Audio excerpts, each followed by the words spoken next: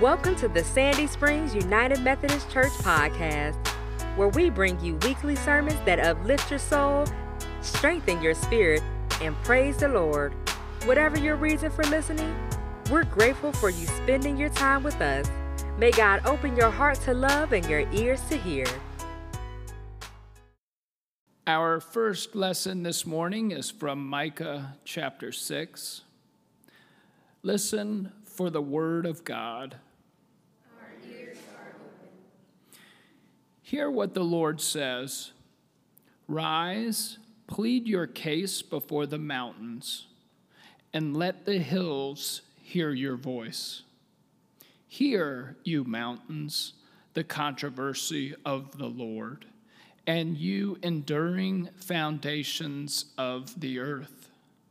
For the Lord has a controversy with his people, and he will contend with Israel. O my people, what have I done to you? In what have I wearied you? Answer me. For I brought you up from the land of Egypt, and redeemed you from the house of slavery. And I sent before you Moses, Aaron, and Miriam. O my people, remember now what King Balak of Moab devised, what Balaam, son of Beor, answered him, and what happened from Shittim to Gilgal, that you may know the saving acts of the Lord. With what shall I come before the Lord and bow myself before God on high? Shall I come before him with burnt offerings, with calves a year old? Will the Lord be pleased with thousands of rams, with tens of thousands of rivers of oil? Shall I give my firstborn for my transgression, the fruit of my body for the sin of my soul? He has told you, O mortal, what is good. And what does the Lord require of you but to do justice and to love kindness and to walk humbly with your God? We now read from the Gospel of Matthew. When Jesus saw the crowds, he went up to the mountain, and after he sat down, his disciples came to him. Then he began to speak and taught them, saying, Blessed are the poor in spirit, for theirs is the kingdom of heaven. Blessed are those who mourn, for they will be comforted. Blessed are the meek, for they will inherit the earth. Blessed are those who hunger and thirst for righteousness, for they will be filled. Blessed are the merciful, for they will receive mercy. Blessed are the pure in heart, for they will see God. Blessed are the peacemakers, for they will be called children of God. Blessed are those who are persecuted for righteousness' sake, for theirs is the kingdom of heaven. Blessed are you when people revile you and persecute you and utter all kinds of evil against you falsely on my account. Rejoice and be glad, for your reward is great in heaven. For in the same way they persecuted the prophets who were before you. This is the word of God for us, the people of God. Please be seated. Let us pray. May the words of my mouth and the meditation of all of our hearts be acceptable in your sight, O God, for you are our rock and our Redeemer. Amen.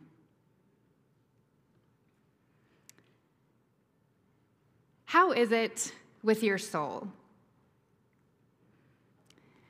John Wesley, who was the founder of Methodism, asked this question when he gathered in groups, small groups, classes. He always started by saying, "How is it with your soul?" It's a question I open our church staff meetings with. How is it with your soul? It's a powerful question to begin any kind of group with that we're a part of, a Bible study or a dinner group, choir, class meeting. If you're a part of a small group, I invite you to consider asking that question. It only requires a 1 or 2 word response. The deeper kind of sharing can come later or in other contexts. But people say things like, tired today, full, excited, weary, exhausted, peaceful, restless. It makes an impact because first, we're required to do some self-reflection, to take a breath, to stop, to pause, to check in with our own hearts and minds and souls. And if you're anything like me, we could always use more of that. I don't do it enough. And then there's something powerful about sharing that in a safe space with others who can hold that with me. And it's really powerful to hear folks who we're in community with name what's on their soul that day. And it helps us to hold that with and for them, to maybe be a little bit more gentle or to follow up later. How is it with your soul? It's a short question that has a big impact. Now, lately, I've started to notice that the majority of time I answer this question, my answer is anxious. My soul is anxious. I don't like that answer. I want it to be different. And I don't have to tell you that the world we live in feels like it's in a heightened, constant state of anxiety, from the political climate, impeachment, to the Democratic primary, to the general election in November, the perils of climate change and the dire warnings that come out about that every single day. Now we've got the coronavirus on our horizon. There's economic uncertainty. And of course, the larger United Methodist Church is definitely in a heightened state of anxiety. We're having a forum next week right after the service, so if you want to hear more about what's going on, where we are now, where we might be headed, you're invited to stay for that right here in the sanctuary. But anxiety is high. And then in our own lives and in the world, grief and tragedy and illness seem to be around. There's a lot that's heavy. So how do we, as people of faith, begin to navigate an anxious world, our own anxious lives faithfully, especially as people who are followers of God, who says, "Do not be afraid, for I am with you." Followers of a Savior who says, "Do not worry." How do we get our souls in alignment with God? Jesus says in perhaps his most famous and familiar sermon, "Blessed are the poor in spirit. Blessed are those who mourn. Blessed are the meek, are those who hunger and thirst for righteousness' sake. Blessed are the merciful." Blessings from Jesus, these Beatitudes, they come first. Before anything else Jesus does or tells us to do, he always starts with blessing. Blessing is not based on anything we do or don't do. We are blessed simply because we are God's beloved children, created in God's image. One way to claim a little more peace in our souls is to trust and know that no matter what else is happening in our lives and in around us, that we are claimed by God. We are Jesus' beloved. That is good news. But, and with Jesus, there's always a but. I wish there wasn't, but here comes one. The Beatitudes also come with news that can be unsettling and uncomfortable. Jesus says here that the values of the world, money and power and wealth and status, health, those are not the values that his kingdom is bringing. He pronounces particular blessings in this sermon upon those that the world judges and excludes and ignores and devalues. Jesus lived in an anxious world. He knew what that felt like. They lived under Roman occupation. There was economic uncertainty. The cross was used as a tool of torture and of threat to get in line. How does Jesus respond? He showers blessings on God's people. He particularly names the people that the world doesn't see as blessed. When he first preached this sermon, his words were actually radical. I find that when I hear them today, often they can just wash over me and I don't even pay attention. But the first time he said them for his first hearers, they were shocked and they were a bit scandalized by what he said. That made him uncomfortable. Because he said, God is showing up in all those people that you revile or judge or try hard to get away from. The good news is, he says to us, when you feel weak or vulnerable or anxious or overwhelmed, you are blessed. But he also says, when you see others you are tempted to judge or ignore or avoid who make you uncomfortable, they are blessed too. After all, that's who Jesus decided to spend most of his time with, his short time on this earth. He hung out with tax collectors and prostitutes, fishermen and housewives, corrupt religious leaders, lepers that nobody would touch or even look at. Part of the reason our world is so anxious and our lives feel anxious, our souls feel weary and restless in the midst of it all, is that the values of the world that we live in, and truth be told, often the values that then I try to live by, they're not the values of Jesus' kingdom. The world's priorities, our priorities, my priorities, they get all out of whack.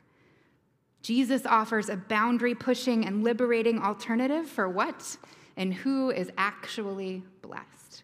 And it's often not who and what I would name as blessed.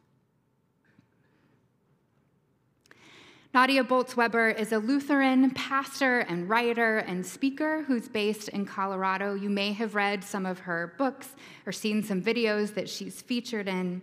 But she is honest. She is brutally honest. She's vulnerable. She tells life like she sees it and like it is. She doesn't look like your typical image of a pastor. She does CrossFit, so she's really buff, and she always wears sleeveless clergy collars so that you can see her muscles, and they're covered in sleeves of tattoos. She's got spiky, dark hair. She is faithful, and she's funny, and in her writing and in her preaching, she cuts to the heart of life. Much of her ministry has been spent with people that the world judges and excludes, and particularly that the church judges and excludes. That's who she does ministry with. In 2014, she preached a sermon on these Beatitudes. She was in England at the Greenbelt Festival. And she poses the question in that, what if Jesus were standing right here among us today, pronouncing blessings here and now? So I'm going to share what she wrote, who Jesus would be blessing here right around us. You are going to find yourself in what she writes and who Jesus blesses. But, and there's always a but, some of what she writes might make you feel a little bit uncomfortable. It makes me feel a little bit uncomfortable. Listen, let her words and these blessings wash over you. Know that when Jesus first said these words, some of it made us a little bit uncomfortable, his hearers a little uncomfortable. Here's what she says. She says, I imagine Jesus standing among us saying, "Blessed are the poor in spirit, for theirs is the kingdom of heaven. Blessed are the agnostics. Blessed are they who doubt, those who aren't sure, who can still be surprised. Blessed are they who are spiritually impoverished and therefore not so certain about everything that they no longer take in new information. Blessed are those who have nothing to offer. Blessed are they for whom nothing seems to be working. Blessed are the preschoolers who cut in line at communion. Blessed are the poor in spirit. You are of heaven, and Jesus blesses you. Blessed are those who mourn, for they will be comforted.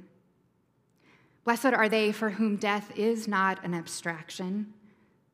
Blessed are they who have buried their loved ones, for whom tears are as real as an ocean. Blessed are they who have loved enough to know what loss feels like. Blessed are the mothers of the miscarried. Blessed are they who don't have the luxury of taking things for granted anymore. Blessed are they who can't fall apart because they have to keep it together for everyone else. Blessed are the motherless, the alone, the ones from whom so much has been taken. Blessed are those who still aren't over it yet. Blessed are they who laughed again when for so long they thought they never would. You are of heaven, those who mourn, and Jesus blesses you. Blessed are the meek, for they will inherit the earth. Blessed are those who no one else notices, the kids who sit alone at middle school lunch tables, the laundry guys at the hospital, the sex workers and the night shift street sweepers. Blessed are the losers and the babies and the parts of ourselves that are so small, the parts of ourselves that don't want to make eye contact with the world that only loves the winners. Blessed are the forgotten. Blessed are the closeted. Blessed are the unemployed, the unimpressive, the underrepresented. Blessed are the teens who have to figure out ways to hide the new cuts on their arms. Blessed are the meek. You are of heaven, and Jesus blesses you. Blessed are those who hunger and thirst for righteousness, for they will be filled. Blessed are the wrongly accused, the ones who never catch a break, the ones for whom life is hard. For they are those with whom Jesus chose to surround himself. Blessed are those without documentation. Blessed are the ones without lobbyists. Blessed are foster kids and trophy kids and special ed kids and every other kid who just wants to feel safe and loved and never is. Blessed are those who hunger and thirst for righteousness. Blessed are they who know there has to be more than this because they are right. Blessed are the merciful, for they will receive mercy. Blessed are those who make terrible business decisions for the sake of people. Blessed are the burnt-out social workers and the overworked teachers and the pro bono case takers. Blessed are the kids who step between the bullies and the weak. Blessed are they who delete hateful, homophobic comments off their friend's Facebook page. Blessed are the ones who have received such real grace that they are no longer in the position of ever deciding who the deserving poor are. Blessed is everyone who has ever forgiven me when I didn't deserve it. Blessed are the merciful, for they totally get it.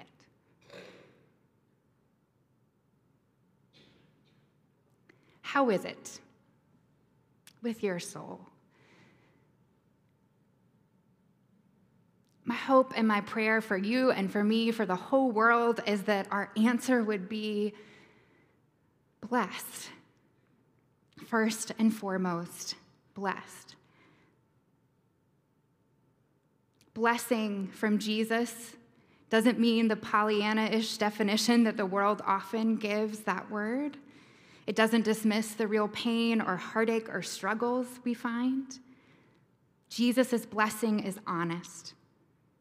He looks right at all of those hard, heavy places and pronounces blessing. Faithfulness isn't about ignoring pain or praying it away.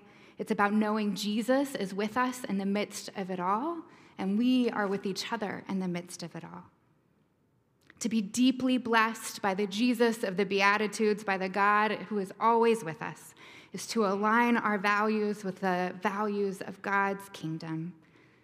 To start to see the places we chase after money and power and status, and instead start to see with the lens of God's blessing. to see the sacred and the lost and the least, and to work with God to lift up the lowly. We seek justice and love kindness and walk humbly with our God. When we do that, our souls are going to find more rest, more peace, more alignment with God. It's why we come to this table month after month, the place where Jesus invites all of us to, where we sing together, "Blessed is the one who comes in the name of the Lord." We gather in community, blessed community, remembering the good news through the bread and the cup that we are blessed. We eat with our neighbors in this church and around the world, and that great communion of saints, remembering that they too are blessed. All of that practicing for that day that Jesus brings, where every soul is welcome at the heavenly banquet table, and none of God's children ever go hungry again. May it be so. In the name of our blessed God. Amen. It's a joy to be in worship with you today. As you go forth, go with this blessing. Leave this place knowing and believing deep in your soul the voice of Jesus when Jesus says, "Blessed are you." And may we start to see Jesus' blessing on those that we might ignore or overlook or judge, so that Jesus' blessings may be transformational for us all. Go forth with his grace and his peace and his blessing. Amen. Thank you for listening to the Sandy Springs United Methodist Church podcast. We hope that you have found our podcast helpful and hope to be in ministry not only to you, but with you. For more information about Sandy Springs United Methodist Church, please visit www.ssumc.org. Until next time, may God bless you.